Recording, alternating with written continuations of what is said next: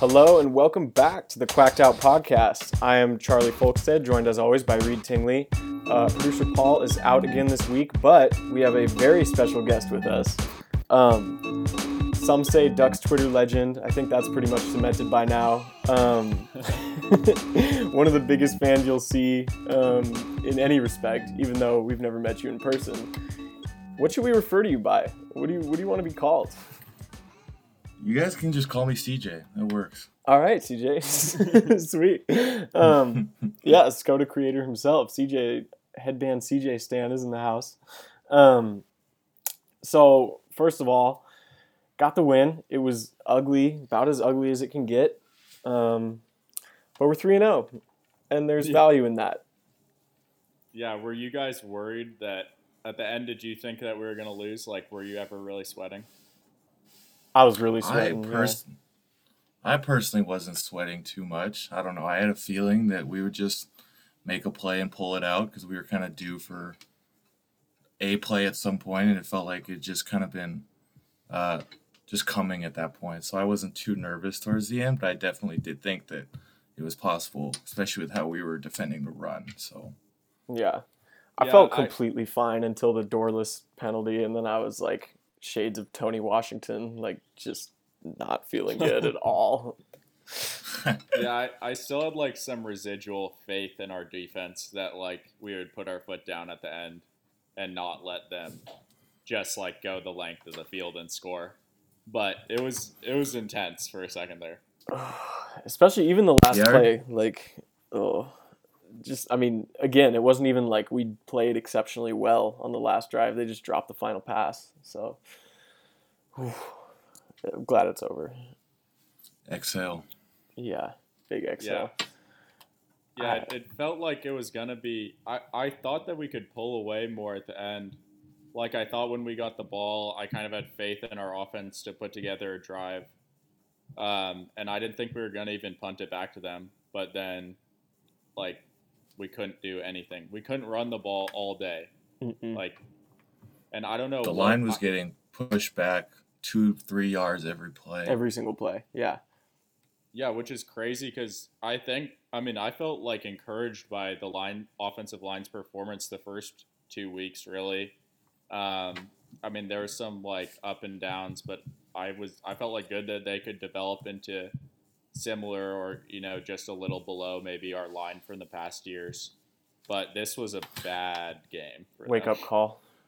Yeah, well, UCLA coming into the game had the most sacks in the Pac-12, so I knew that they had a solid pass rush and they could get pressure, but I didn't think it would be this dominant of a performance against Mario Cristobal coached O-line. Like we've never seen anything like this before. Yeah, I mean Osa number 92 Osa had again, we knew he was a baller, but like he absolutely shredded. I think it was Walk for the most part. I wasn't keeping track the whole game, but a couple times I noted it was Walk at guard. And just getting in the backfield, it seemed like every single play. Ducks had 88 net rushing yards on on 34 attempts. That's not good. that's actively bad. 2.6 yards a carry. And only the one touchdown.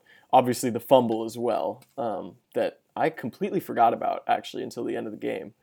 I didn't really see a good angle on the fumble. Like, it just kind of looked like it popped out into the arms of the UCLA defender and he walked in 15 yards. Did you get a good look at what happened, CJ?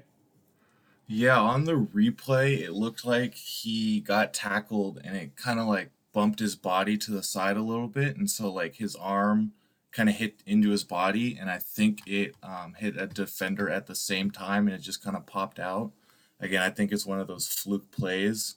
Like I've mentioned before, that was his second fumble in 3 years. So it's not something that we see very often, but something just popping up straight into a guy's arms, you could tell that it definitely wasn't our day. Yeah. I thought it was really interesting that we didn't see Cristobal go back to CJ Verdell that much, really. We leaned pretty heavily on Travis in the run game, and Travis has had a good year. I also think it's interesting, like you said, it's important to mention, like, CJ Verdell's been really good with ball security, Mm-hmm. and over the past like few years, I think people forget that because obviously like the Stanford fumble for casual fans especially is like ingrained in their memory Mm-hmm. as like this horrible like inexcusable moment. But he's been really good since then, and I was surprised that we didn't just keep giving it to him. But I guess like we couldn't run the ball very well, so it Yeah. makes sense. And Travis is probably a better back in pass protection. So In the second half, I could kind of understand it, because Travis is a better pass catcher, and he's probably a little more versatile in the passing game. And obviously, we couldn't run the ball, but after his fumble in the second quarter, him getting benched for basically the rest of the half, that was something that I definitely didn't see coming. And again, it's such a rarity for him to fumble. So unless it was some confidence issues, I don't see why they should have kept him out. yeah, Yeah. exactly. Yeah, I completely agree. We saw some other guys step up though on offense, which was nice. Got Camp Moyer back. He had 5 catches for 70 yards and the touchdown. Devin Williams, kind of a breakout game for him. 11 targets, 6 catches, 123 yards in that touchdown, and obviously the big play in the second half, the 50-yard catch. Yeah, that was huge. I think he might. I know he had that drop right after I tweeted this, but I think he might be our like best or like highest ceiling of a receiver. Obviously, Pittman's still out. He's probably back next week though. But like just based on Williams' frame, I think I wouldn't be mad if he was our number 1 target for the rest of the year, to be honest. No, I definitely agree. I think he definitely has all the talent, the physical attributes, and just the ability to be a star number 1 receiver.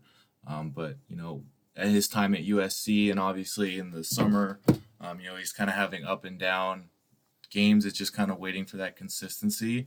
And obviously with Pittman and him getting his opportunity, he showed that, like, obviously there was the one drop, but he still showed that he can make a bunch of plays, not only in 50-50 balls, but he can make people miss, Mm-hmm. which is something that we really need.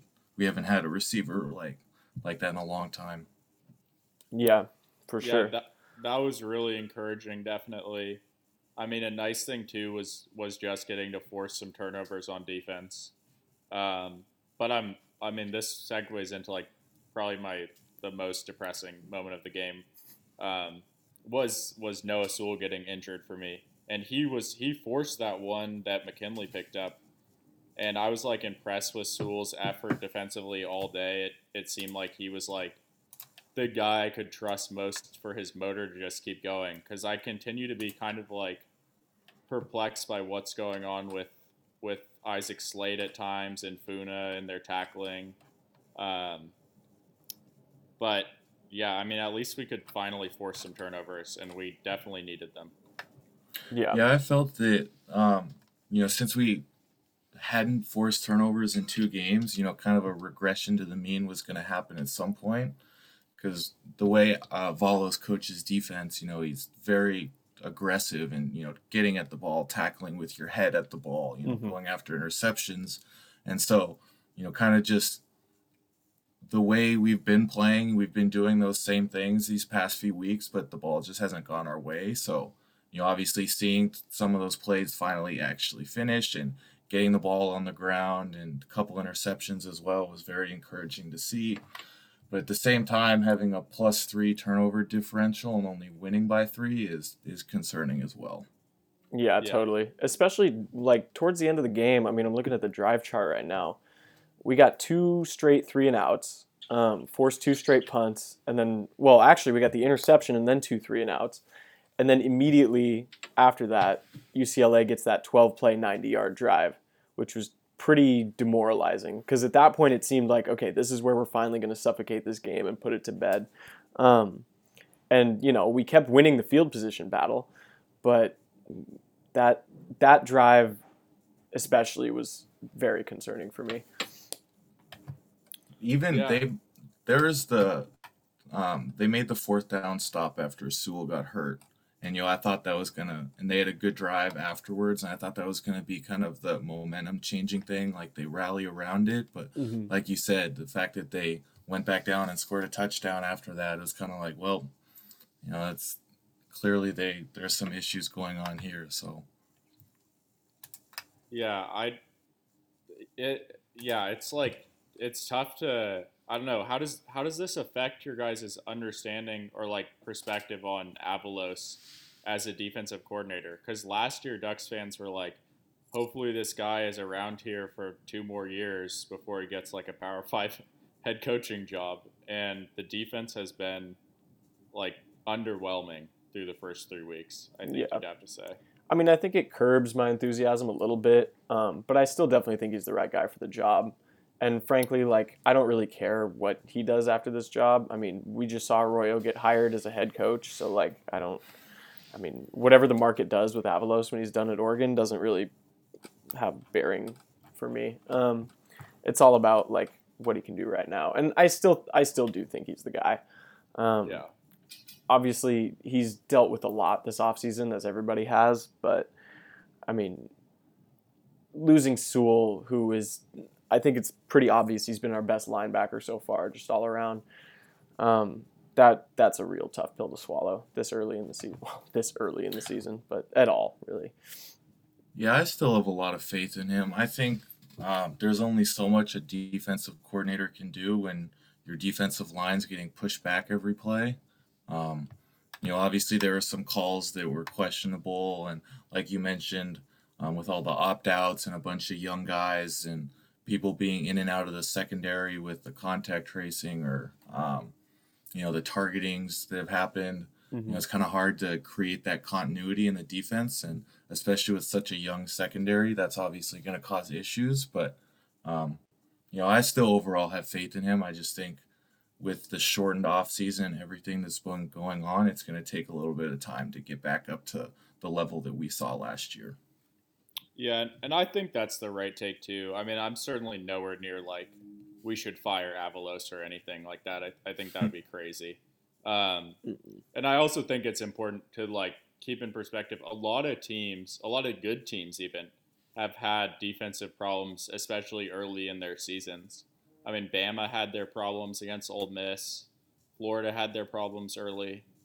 I mean, Ohio State today like had problems against Indiana. Mm-hmm. So it's not like it's totally like abnormal, but I mean, like you said, CJ, like the thing for me is some of the guys just like haven't been doing what I expected them to, especially with that interior defensive line. Like I thought Jordan would have a like way bigger year so far, Mm-hmm. and I thought when Popo came back today that like maybe that would really like help the rotation and that we'd see a great performance from the D line, because I thought that would be a strength of this team, but it really like has not been so far. Yeah. Yeah, the first few games they were able to at least generate some pressure. They didn't get to him too much, like actually finish some sacks early in the year, but like today, the complete lack of pressure that they were getting, constantly being pushed back most plays, and him sitting in the pocket for all this time and having forever to throw it was definitely surprising, like you said, because we have such a deep, talented group of D linemen, but they've been very underwhelming so far. Yeah, and I mean for me, really, it was like when we went up 14-0. I just thought there was no reason for us not to pull away in this game. Mm-hmm. Exactly. Like, that should have just like with the talent advantage we have over UCLA, it should have been like put the foot down. Like we got 2 breaks early, and like let's just not have this be a game. Mm-hmm. And like clearly we couldn't do that at all. Yeah. I think that also is part of like you can give credit to UCLA because they didn't flinch.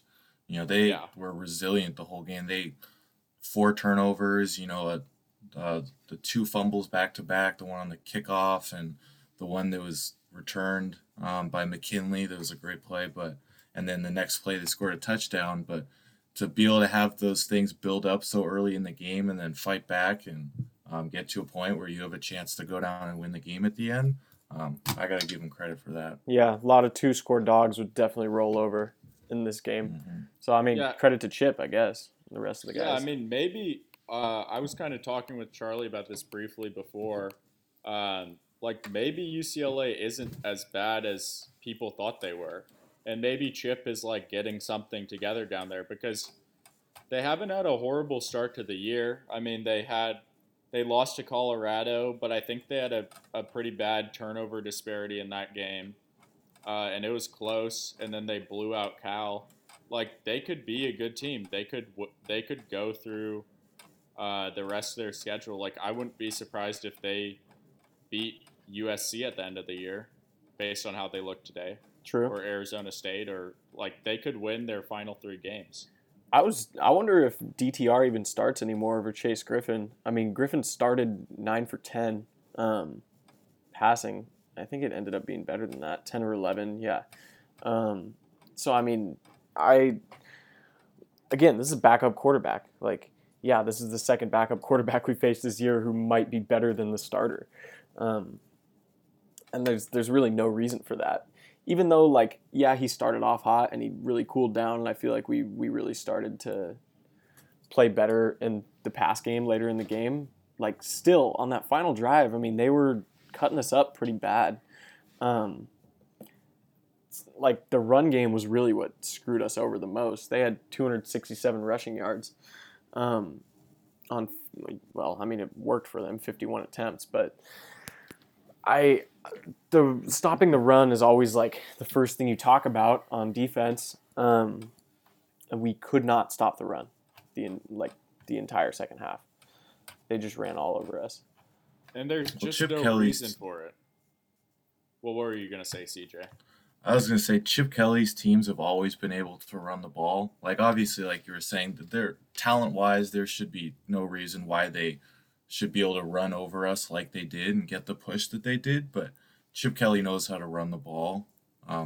So I guess that kind of like, I'm not too devastated about how much the running game was going for UCLA. But again, at the same time, with the talent we have and the seniority and the straight up men that we have in the front seven, it was a little bit concerning. And I mean, the biggest thing about that run game, though, was it allowed them to convert third downs. Their average down and distance on third down was 6.1. For reference, ours was 10.4, which is just atrocious. But they converted 8 of their 17 first downs. That's basically half of them. And a lot of times, we were seeing them with third and short. They even converted 3rd and 18, for Christ's sake. Like that. Yeah, that or 3rd and Pelham, as they say. And that's with the turnover they had on third down as well. So, yeah, I don't know. I was not impressed at all with the defense, but I feel like the offense played well enough for us to win the game.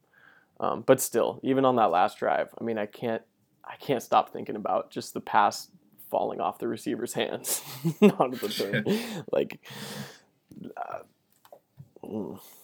bad. I thought Shook played a really good game, though, considering the running game was basically non-existent for us. He pretty much shouldered most of the load of the offense, and he's making good reads. He was decisive, accurate with his balls, and he improved. He improved throughout the game. That's what I love the most. But yeah, exactly. Yeah, he didn't have as much of a.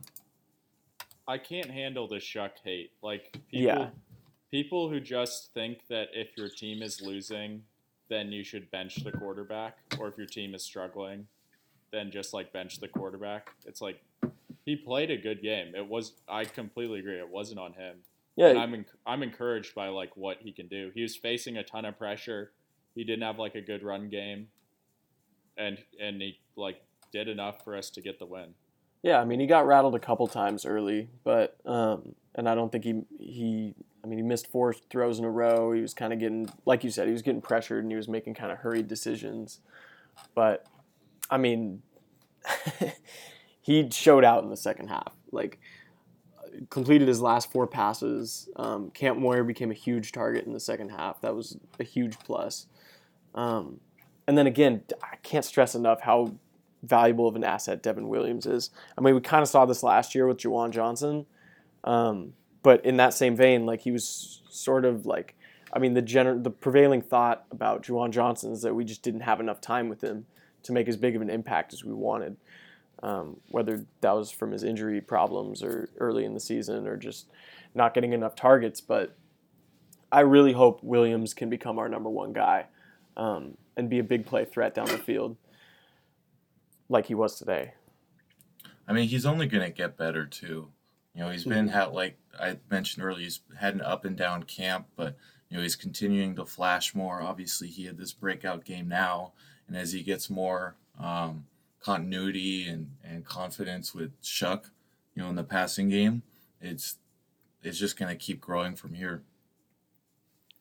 Yeah, I think having him as a true like other option in the receiver game makes me feel good. And I mean, it's tough to like have this talk after the game we just saw. But if we want to like go to a playoff potentially or like compete at that level, I think we need a like real star receiver to win some of those matchups. Like that's what Indiana did today when they were playing Ohio State.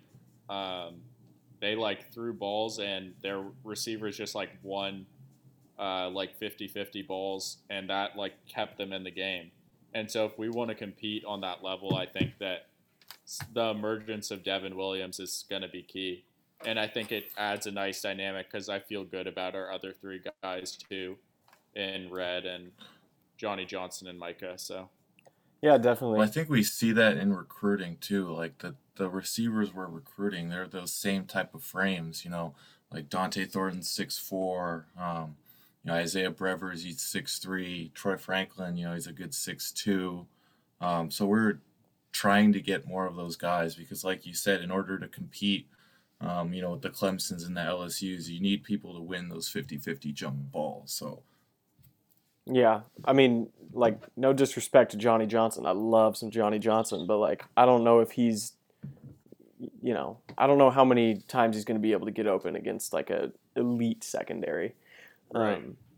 Yeah, he's winning them against the Pac-12 teams and has been really impressive. But yeah, it's got to be like a different beast when he's playing, if we want to play at that level. Yeah, definitely. Which is like where Cristobal obviously wants this program to go to. I was glad to see. I think we have to mention the tight ends too. It was really good to see Camp Moyer back, as I already mentioned. But DJ Johnson was still starting, and I think that was a good sign. He didn't catch a pass today, but or even get targeted. But I still think I mean, this game seemed really bad in a lot of ways, but there are still some promising things we can take out of it. And I think getting Camp Moyer back is one of those for sure. Because all of a sudden we have, more than one tight end on the roster, and that's always nice. I would have liked to see McCormick out there, but Cristobal is going to make the best decision when it comes to that. So, so, right? All around, I think. I will say Devin Williams was probably my player of the game, though.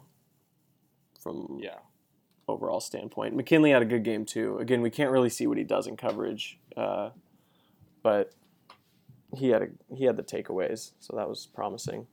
And then Happel led the team in tackles, actually. I would say my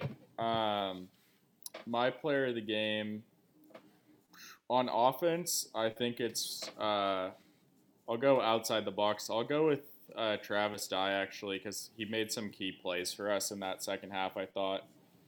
He was really good in pass protection, and then, he was the only one who I felt like could kind of squeeze out, more than 5 yards from a carry here or there. And it was just shifty in that way. And then defensively, I'd go Happel, just because, looking back on that interception before half, it was so huge. Like, if we don't get that pick six, I don't know if we win the game. I didn't think it would be that. Like, I thought it would just be a nice confidence booster, and then we'd pull away by, 2 scores in the second half. But it turned out to be, we absolutely needed it. Yeah. Yeah, actually, Happel's a good shout. Yeah, my player of the game was probably Shuck, just because the fact that there was, like I mentioned, no running game, and he was kind of relied upon to have to make plays and make good decisions and be accurate, make good reads, and not make any mistakes. And he did all of that, everything we needed him to do. So I felt he played a really good game and not many mistakes. And with all the pressure in his face, I thought he handled it really well. Yeah, that's a good one. That's definitely a good one. Can't disagree with that. Well, I mean, so let's look at this in the context of first of all, the conference. I still think it's safe to say the Ducks are the best team in the conference even after this performance. I think everybody will be expecting us to sort of have a bounce back week next week against the Beavers. So I'm not too worried about where we're at in the context of winning the Pac-12. What I am a little bit worried about is how we're perceived nationally, because yes, we won, but anybody who watched this game knows that I really hate saying should have lost this game, but we pretty much did everything we could to lose. Yeah. Well, in that sense, we weren't the best team on the field, is what I'll say. Exactly. If it wasn't for the 4 turnovers, we definitely would have lost this game. So UCLA definitely outplayed us, but a win's a win. But again, anyone that watched this game knows that we definitely squeaked away with this, and it wasn't a very pretty win. Yeah, how do you guys feel about our ability to go unbeaten through these final 4 games? Do you think that that's something you expect from this team, or think we can do, or do you feel like this just proves that we're gonna slip up once? I don't think it proves that we'll slip up. I think it's still definitely a good chance, because the Pac-12 it's not a very strong conference right now. Most of the teams like UW's, obviously they're rebuilding, and the South's not great. So I still expect us to, but after seeing this game, I definitely don't have much confidence as I did before, just because of our youth and with COVID and everything. We could have some breakout or something, and a couple guys get out or whatever, and injuries, and that could obviously lead to a slip up. So it's definitely not out of the realm of possibility. But I definitely feel like this isn't a year where we'd be good in the playoffs. Yeah. Yeah, not at all. Yeah. It's kind of like last year in that sense, where I keep repeating this. I've said this before on the show. I have the same vibe as last year, where we were one slip away from obviously not being in playoff contention. I feel the same way this year. If we lose, our playoff hopes are gone. But I kind of want us to, honestly, because I don't trust this team to get into the playoff. I'd be much more content just honestly winning the conference and winning a big bowl game, winning a New Year's Six game. That kind of feels like the ceiling for this team. I feel like even if we do win out, the likelihood that we make the playoff is still pretty slim, just with all the teams ahead of us, and a performance like this and the lack of marquee games we're gonna have in the next four-ish games. I just don't really see an opportunity for us to move up and pass all of these guys in front of us with only 6 or 7 wins, when the Clemsons and the Notre Dames are gonna have 10, 11 plus wins against good opponents. So I think go ahead. I think that's a good point. And another thing is, there was the announcement earlier this week that the Pac-12 would allow non-conference games potentially, and everyone was talking about Oregon should go play BYU and prove that we're better than them if there's an extra week added to the schedule and they push back the playoff committee decision. But I'm scared to do that now. Yeah. I mean, I think we could win that game, but the PR disaster it would be if Oregon lost to BYU for this conference. Yeah. Is way too scary. And if we keep starting out games sloppy like we do, like BYU is not gonna like allow that. BYU seems just like the team that plays like they don't have the best players in the country, but they're playing up to their potential like every week. It feels like. Yeah, definitely. I They're would very- say they're probably like a top. They're probably the second best team in the Pac-12 right now, if they were, just thrown in here. Yeah.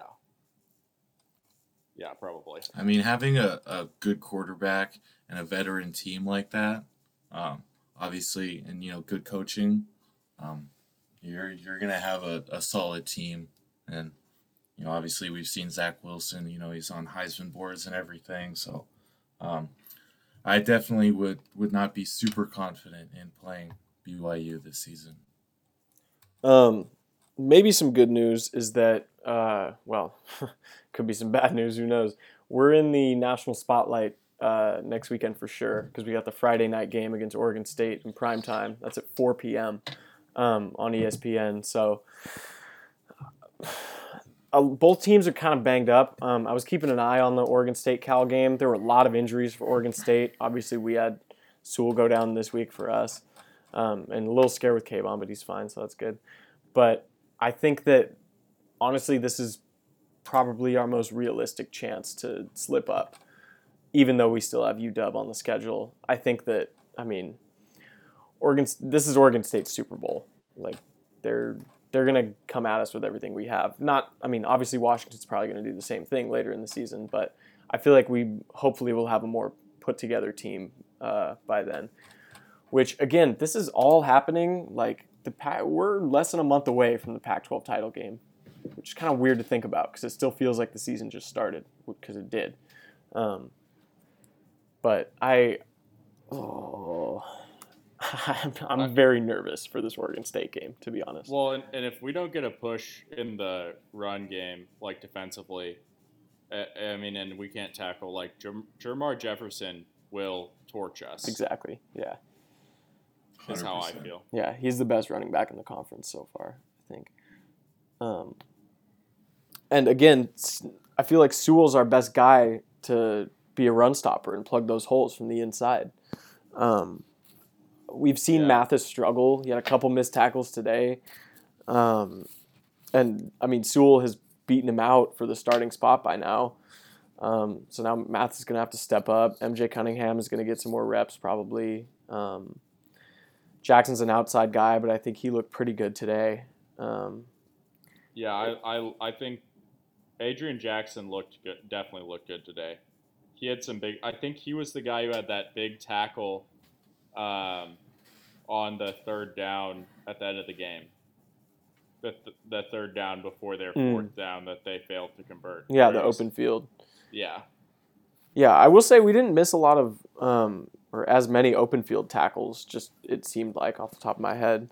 But our team tackling, like between the tackles, they were just getting right around us. And, Felton torched us. We could not get him on the ground. bro, the spin moves, man. That dude was just spinning off of us every single time. He did that to Mathis probably like 3 or 4 times in the game. Yeah, we just couldn't. I don't know whether that's like a COVID lack of practice issue or just like a general team thing, but whatever's going on, it's got to get cleaned up. Like, it's one thing when it happens against UCLA, it's another when it happens against Jermar Jefferson or like UW even, or whoever we play in the Pac-12 championship game, if we even get there. I think we'll still get there. We'll still get there, right? We're not going crazy. I feel as a team, like the tackling is definitely it's a COVID thing just because shortened off season, less time to do live practices and be able to do live tackling. So I'm sure I've seen pretty much every team around the country has been struggling with tackling this year. But I think some of our backers like Mathis and others, they just aren't great tacklers to begin with. Mm-hmm. And so this is kind of just like a little bit of icing on the cake, I would say. I just saw Mosley tweeted out from Cristobal's press conference. He said Cristobal doesn't get specific about Noah Sewell's injury, but expresses cautious optimism. It's not as bad as initially feared. That Okay. would That's somewhat that good news. yeah, that could be good news. I mean, like Noah Sewell has just been so fun to watch for me, and even in times that our tackling was bad, I just was always excited to see him make plays. Just like how explosive he is physically for his size, and then also just the effort that he played with, made me so optimistic about his future. And so seeing him go down and potentially realizing that we wouldn't be able to see some of his development over this year was like a huge scare. So hopefully we can get some good news on that front. Yeah, the thing is, like, even if it isn't a super serious one, we only have 4 more weeks in the season or whatever, 4 or 5 more weeks in the season left. So, Right. I guess from what I saw and how it was treated on the field, I'd be surprised if he was back, before like the Pac-12 championship. But you never know; it could be just kind of like a scare or something. But definitely, you don't want to risk any long-term health effects um, for a short season like this. Definitely. Yeah, I don't know. That at this point we're talking about like maybe back for a bowl game. I mean, whenever a guy gets carted off, that's just like DEFCON whatever. I don't even remember what the numbers mean. I'm so scatterbrained right now. I just like I feel traumatized, to be honest with you. Like this was the most demoralizing win I think I've ever like witnessed. I mean, we were ready to pull away in the first, second, and third quarters, and fourth quarter, honestly, and then we got shut out in the fourth quarter. Like that, usually, so far this season, the fourth quarter is when we've been like really turning it on and just like putting the lights out for the other team. But Yeah, we got more. I don't know. I just got more scared as the game went on instead of less. It felt like all the buzz around this program all week was that this was going to be the game. We put it together for 4 quarters, and that we were going to win by like 30 points or something. Mm-hmm. Like maybe that was naive, but that was the buzz. And as soon as like the turnovers broke our way and like McKinley had that sick play where he like poked it from the ground and then returned it to like the 20. Mm-hmm. I was like, oh, like we're off to the races. This game is going to be like fun. Yeah. And then it was anything but for the next 3 hours. It was just such an odd game on so many fronts. Like the plays that happened, the bounces that went certain ways, the momentum shifts. Like I could never really get a grasp of how the game was going, for the entire 4 quarters. Yeah. One thing would happen, I'd start to feel that one team's getting momentum and then turnover happens or UCLA gets a 90-yard touchdown drive after we go up by 10. And it's just like the whole game just felt so off to me. Here's a question: If we have a full Autzen Stadium for this game, are we talking about a different score line? And if so, how much? I'd say definitely. It definitely gives a boost to the defense. So I feel like there would have been a little bit of less points scored by UCLA, not too much because obviously they can't help the D-line getting pushed back 2 yards every play. But in terms of like the 3rd and 18 and some of those plays, I think the fans in Austin definitely would have helped those out. So I think it would have been a little bit bigger margin, something like 10, 13-ish points, but, not too much more. Yeah, I mean, maybe the other thing is it was the UCLA, it was Griffin's first start for UCLA too. Mm-hmm. So, like, there's an aspect where I think, like, early in that game, the Autzen faithful could have kind of, like, smelled the blood in the water and really, like, gotten after him and just not allowed him to settle in and feel, like, comfortable. Because I think, like, it's a huge advantage on your first college start to just be able to, like, settle into this environment with no fans and just shake off any mistake early and kind of bounce back into it. And maybe that figured into all of the crazy momentum shifts that happened. Is I think that the crowds can turn a momentum shift into a real piece of the game. Mm-hmm. Whereas without any crowd, it just feels like a scrimmage or something where you can kind of just forget about the last play. It doesn't hang around this stadium in the same way. Yeah, I agree. Definitely. I mean, it's... Yeah, they Go ahead. it just kind of feels like a preseason game in the NFL. Like there's not much energy. Like the sidelines are really the only ones cheering. You can hear most of the stuff on the field. It just kind of gets that same type of energy when watching it. Even though there's high stakes in these compared to preseason, that's just kind of like the feeling I get from watching and hearing, most of the stuff on the field and having no fans and all that. So Yeah. And it kind of feels like a cop-out to even ask that question of how much would the fans change this game? But I mean, they do. They unequivocally do. Nobody wants to come to play to Autzen for a reason.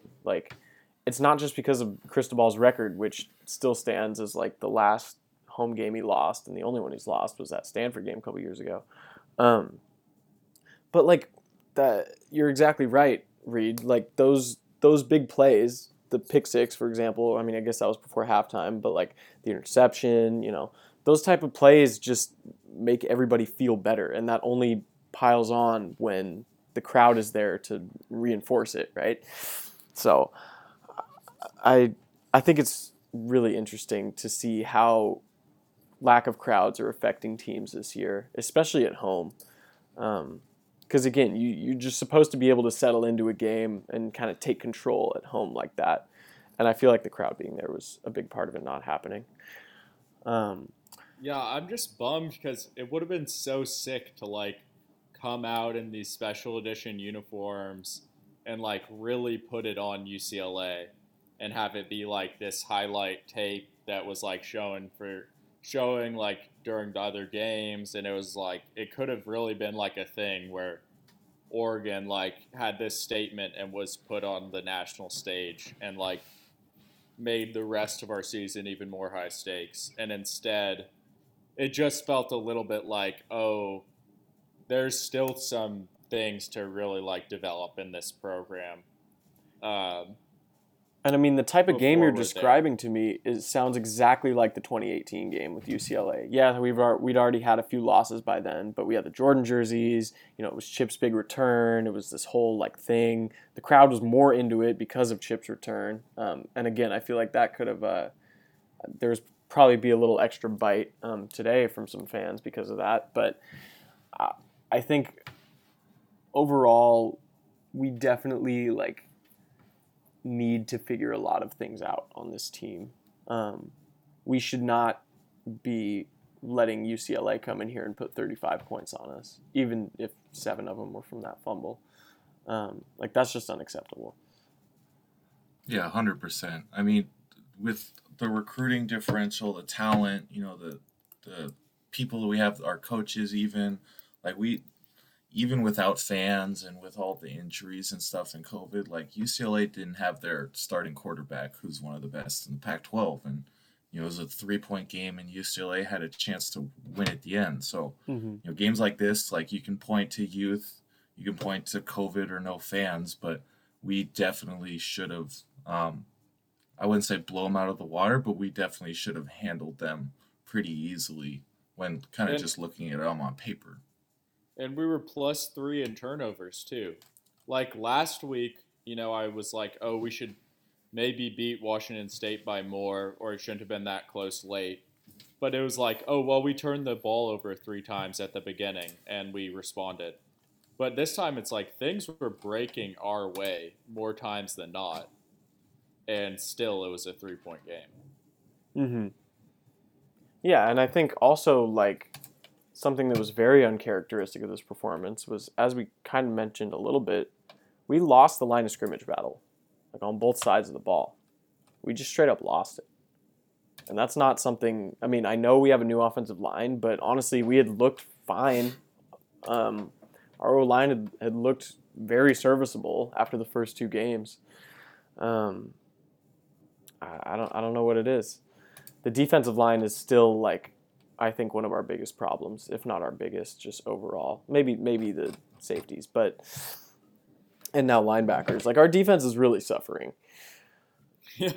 I'm struggling to find like silver linings on our defense, other than maybe I like think Lenore has been locked down still, but yeah. I think in the secondary, like part of it has to do with COVID and people being in and out with the suspensions for the targeting, and them already being a young unit that hasn't played much together, and having this constant rotation of safeties going in and out, Mhm. in a defense where the safeties do play an important role. I do think that's a factor. So it makes me feel a little better because I feel like it is going to improve as they continue to play more and get more continuity. But again, like you said, there's not a lot of positives to look at from the defense. How different do you guys think we look if we just have like Javon Holland at the nickel spot? Ooh, Because like I kind of wonder if that would change a lot. I mean, because he was such a special force, and it feels like we kind of do just need like that one other guy to add some experience and playmaking ability and leadership to the secondary. I think it'd make a huge difference, honestly. Not only as like a just a pure impact player, but his leadership and how much he's played, like with all the young guys around him in the secondary, he'd be able to be the one calling the plays, making those checks, making sure everyone's in line in the right spots. He's also an elite tackler. Um, so I think there wouldn't have been as many of those missed tackles if he was there. Um, so I definitely think he would have made a huge difference because he's just simply a playmaker. who do you think would be more valuable right now to this team, Troy Dye or Javon Holland? Especially, I think for me it might be Dye, especially just considering the fact that we're so thin at linebacker now. Yeah, like if we had, if I mean, especially with Sewell potentially out, like Dye over Mathis is a pretty huge upgrade. Yeah, yeah, It's close for me. I'd probably say Holland just because um, it's such a pass heavy league right now in not only the Pac-12 but college football. And I think not only um, would he have been able to help bring along the secondary. Like I said, he's a good tackler. He can do so many things in the back end. He can play man coverage on the slot. He can play deep safety. He can help really well in run support. But like you said, the Dye over Mathis improvement is very big. So I wouldn't hate either one of those. no, not at all. Yeah, I would definitely take either one. Yeah, Who's like the future in our secondary? You know, like obviously, I mean, there's a lot of hype around Mikhail Wright, and I think he's been good. He's been good. Like yes, he's been good, but who's coming in? Who's like the next Javon Holland? Like maybe it just can't be predicted because those players just kind of like pop up in our special, and no one really knew Holland would be everything that he was when he came in.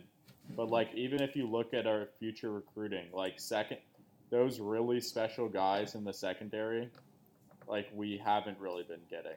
I mean, I know this is a corner, but Manning, I think is Yeah. the first name was the first name that came to mind when you asked this question. He didn't play today, and I saw him tweeting during the game. I didn't notice that he was out this week. Maybe I just missed that. Was that like a late scratch or something? Do we know why he I was know out? he's been struggling with the hamstring that he hurt early in camp, so that may have been something where he had a little bit of a setback, and they figured just to keep him out to get him healthy. Um, I don't exactly remember hearing an official report on it though. Yeah. Yeah, I heard before the Wazoo game that like he probably was gonna play, and then it was, oh, it's a late scratch, and I heard this week that he's probably gonna play, and then he was at home tweeting during a home game, which is kind of weird. Um, Yeah. so yeah, I don't know. But yeah, I mean, I hope he's special if we get to see him. I Yeah, I mean, he's a guy who's like an athletic freak. Um, we've mentioned before, like can do a backflip standing still, is fast. Um, I hope that like we see him have some elite like ball skills, because like we mentioned, um, that's like a lot of how the game's moving in the college level, in terms of like throwing those big jump balls to like elite big bodied receivers. Um, so hopefully he can stand up to that when we see him. But obviously we haven't yet, so it's tough to really evaluate. Well, physically, he's very long and tall, Yeah. so he definitely has the physical makeup to be able to contend with those type of 50-50 balls. In terms of like straight up ball skills and like being a ball hawk, I think obviously that's to be seen. But he definitely has the physical ability and the hype as a 5 star to be able to come in and make those plays pretty quickly once he gets healthy. Yeah, Hmm. I think you're right. I don't know. Maybe the sky isn't falling with our secondary. Who knows? Maybe Oregon fans will overreact. Kind of a tough concept, I know, but it's certainly possible. Yeah, I've never seen that before. Yeah. Um. So I mean, Should we? I'm Well, do you have looking. anything else to say on the game, or should Oh we maybe yeah. get into? Yeah, No, I mean I was just gonna go national and look at the rankings real quick. yeah, we should probably get into that because we've been rambling on about this game for a while. Yeah. There's a lot to talk about, so Yeah. Right, definitely. Yeah. Just Yeah, not it's a a lot good of fun stuff to episode. talk about. Yeah, yeah. yeah, So I mean, Indiana looks like the only, or sorry, Indiana and Wisconsin are the only top 10 teams that are dropping out. Theoretically, that should give us a boost into the top 10. And then we still don't know how the playoff committee will evaluate rankings yet. We'll get those. We'll have the show actually right after those release on Tuesday night. But again, we don't have anything to base this off of. I'm just going to assume that the playoff rankings pretty strongly correlate with what we've been seeing from the top 25. Maybe the biggest question marks, I think, are teams like Cincinnati and BYU, obviously non-Power 5 teams that are kind of like in the, well, I mean, 7 and 8 right now. So it's kind of in the mix, whispers of playoff contention, but like we haven't really seen like them play anybody yeah. really good yet. Yeah, and Cincinnati like had their big game today against UCF, which is like one of the more talented teams they'll play. Certainly one of the biggest like names they will play, since UCF has obviously had some success over the past 5 years. But that was a close game, and they barely pulled it away at the end. It wasn't quite like the statement that they would probably want to say, like we're that much better than everyone else in the American. Mm-hmm. But they got it done, so props to them for that. I mean, it's Um, kind of similar to our game too. We definitely did not look good, and we probably weren't the better team, but they pulled it out at the end, so well, I think made the that's plays that you interesting needed too. to. Like, do you think UCF beats UCLA? Hmm. Because like we kind of Honestly, act like the sky is falling after our like 3-point escape against UCLA, but it doesn't seem like people treat it the same way when like Cincinnati wins by 3 versus UCF. I haven't seen enough of UCF to definitively say, but I feel like with what we saw today from UCLA, like it wasn't just us looking bad. They look good in a lot of aspects. Um, and Yeah, they have, that's what. Yeah, yeah. I haven't seen enough of UCF either. I know they got a good quarterback, and they have a pretty solid team. Um, it also kind of depends on if DTR would be healthy. Assuming he's healthy, I think it would at least be a very competitive game. Mm-hmm. But I couldn't definitively say who I think would win that game right off the bat. Yeah. Well, I mean, the thing about this season is like we don't know because we literally have no comparison between the Pac-12 and any other conference. Yeah. Yeah. So, like, all these teams could be like pretty bad, or like UCLA could be like a top 40 team. I don't know. Well, I mean, just running through the rest of the rankings real quick. Obviously, the top four are going to stay the same. A&M had their game postponed this week, I think, again. Florida obviously won. They'll probably, I would imagine Florida's number 5 in the playoff rankings. And then, as we said, Indiana lost but looked good against Ohio State. So, I mean, maybe that justifies them probably staying in the top 15. I don't know if you can still put them above us. Miami Yeah, I got think postponed this week. Georgia's playing right now. So, and Oklahoma State is getting crushed by Oklahoma right now, actually, in the first half. So, I don't think we Oh, have to worry wow. about them anymore. It's like 21-0. Yeah. yeah, in the first quarter. Yeah. Um, yeah, I think Indiana could be ahead of us this week, but I feel like, I mean, if just like assuming we want to make the playoff, which I think people feel a little shaky about, but I think that if we go 7-0, we eventually will move ahead of Indiana. Oh, I feel definitely. like, Yeah. yeah. Yeah, I believe that too. Uh, One thing I'm interested to see in the playoff rankings is how they kind of sort out the Clemson Notre Dame situation with COVID. I'm curious to see if they're going to rate it the same way as like the AP does in terms of giving Clemson the benefit of the doubt because Trevor Lawrence was out and all that stuff. But I'm curious to see how they kind of. I'm sure Notre Dame will be ahead, but I'm curious to see where they put Clemson in relative to other teams like Cincinnati or BYU or Florida or any of those. So that's something Yeah. I'm looking at. Yeah, that'll be interesting. Yeah, I think it's tough too. Like, this is all a human element. You hope that they, do their due diligence and watch all of the games that have been played. But there's something of a missed opportunity for me going into the very first rankings to kind of have put this meh performance out there. Um, like, I worry that, it will lead them to just in the room when they're talking put us a little lower, and then I worry that like they don't totally start with a clean slate every week, and yeah. that maybe that ranking like will affect our perception going forward. But then again, it's like this isn't a playoff or bust year for Oregon.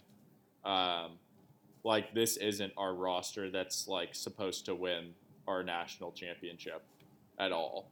Hmm. It's just kind of like keep elevating the program, and like doing enough so that we can keep recruiting at the level we need to, which we're totally doing right now, and just like try to put it together. Where do Yeah, I think you? this is the last year that we're gonna kind of have talent holes in certain areas with the way we're recruiting, with all the graduations and opt outs because of COVID. I think this is kind of that year where we're gonna have more holes than most years we would. But I think starting next year, once we get this huge influx of talent, and assuming there's no more pandemic at that point, um, I'm sure that from then on, with the way we're recruiting, we'll be able to just plug and play, like other big programs that recruit like that. Well, yeah, it's crazy. Like next year, all those. I mean, it doesn't feel that long ago, but next year, like Kayvon is like a junior, and that whole Hmm. class with Micah, and Mikhail and like Mace, that big like number 7 in the country class that was like all these young guys moving in. Hmm. It's like all of a sudden they're upperclassmen for us next year. So I think like you said, like yeah, that will mean that we will have a lot less holes, and yeah. So I think that's true, and hopefully like Chuck this year will have him like develop so that he's even more consistent with some of his accuracy, um, come around, and next year will be like you know Pac-12 favorites again, hopefully. Well, looking, assuming Moorhead stays, I think that he'll just continue to get better and improve. I mean, there's no reason to not believe that. yeah, I think he would. I mean, despite the troubles we had, like running the ball today and whatnot, I don't really think you can pin any of that on Moorhead. I mean, we saw some play calls that were absolutely beautiful today. With the die touchdown being the most obvious example, with Shuck stepping up, throwing it into the wide open middle of the field. But I think that we got to keep him. I mean, this goes without saying. We got to keep him as long as we can. And Moorhead is a special guy. Like Hmm. he has a new starting quarterback and a pieced together offense just rolling right now. No matter how you look at it. I hope he realizes too that, I mean, kind of just to zoom out, like sticking at a job like Oregon for a few years could be like a good career move for him, because if you can get to like a really high level of success with the Oregon offense, especially with the guys that we're recruiting right now, then I think like he's kind of been through the thing where he took a lower level SEC job Mm-hmm. at Mississippi State and it didn't work out. And like we see that consistently. If you take the wrong Power 5 job, you can be it can like hurt your career. Even if you like really have that goal of being a Power 5 head coach, like it's important that you find the right situation. So I mean, I'm hopeful that Moorhead and Avalos too will stick around for a while, and like realize that if they could like really accomplish things that are possible at Oregon, like if they win a national championship here, actually, like that's something that they'll be able to carry through them for like whatever job they go to. It's like I was a coordinator on a national championship team, and when they're recruiting people, it's like put the ring on the table.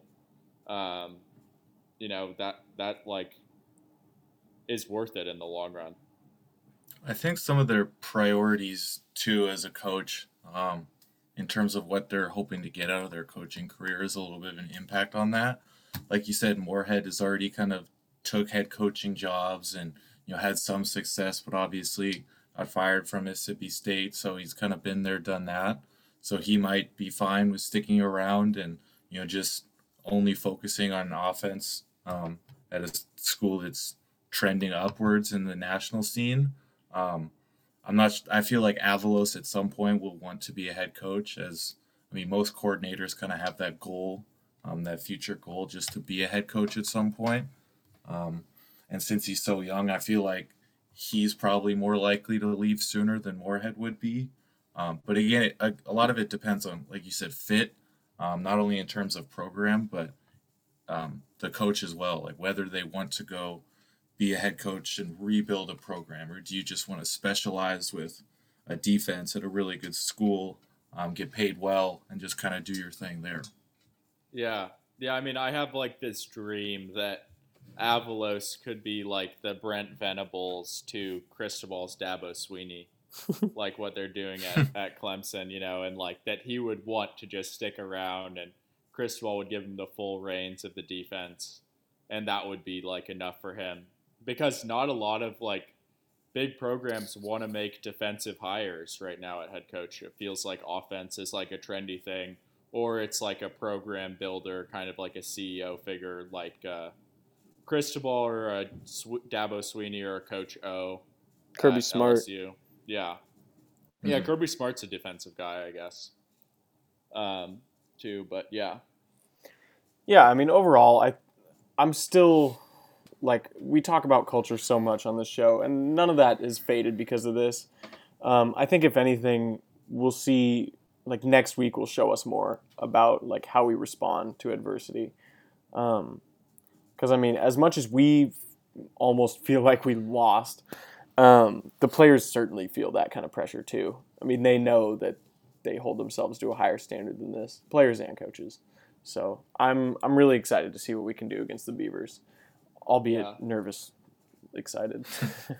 yeah. And it is still like week 3. I mean, like sometimes we're playing, San Jose State right now. hmm I don't know. I mean, you can only say that for so long, but Yeah, it's tough because I like really hoped that this would be the week where it was like, oh, we've had 2 weeks where we had bad situations with the turnover game, and like we'll just put it all together and put a really good performance out, and it didn't happen. But yeah, I mean, there's always next week, I guess. And also, like, one final thought about this game is, like, this is just weird. Like, in every way, this game is just weird. It's football. That happens sometimes. Like, I'm not excusing any of the problems we had on offense or defense, but like this was just an odd game to watch. Like, it never really feel like either team had control of the game for more than like a couple minutes at a time. So Yeah, it was It was definitely a weird and very we won. unique game flow. yeah. Yeah, you got any final thoughts, CJ? No, I think we went over pretty much all of it. Talked about a lot, definitely. Yeah, we got pretty deep into that game. I mean, I'm kind of dreading the upcoming rewatch of this game for a lot of reasons, but hopefully we can regroup and find some more things to be positive about as we head into rivalry week. Because I don't know I don't know how you guys feel, but I definitely do not feel like losing to the Beavers ever, but especially this year. Yeah, for sure. Yeah, we'll have more thoughts, takeaways for y'all on the midweek show. We'll also have some rankings to react to then, so it should be fun. Thanks for coming on, CJ. It was awesome to have you. Awesome to talk some Ducks. Hopefully, we'll have you on again in the future. Yeah, appreciate you guys. Thanks for having me. It was a lot of fun. Yeah, man. Hopefully we can do it under more positive circumstances next time. But Yeah. hey, a win is a win, right? We'll Right. take it. All right, guys. Yeah, I ain't got anything else to say.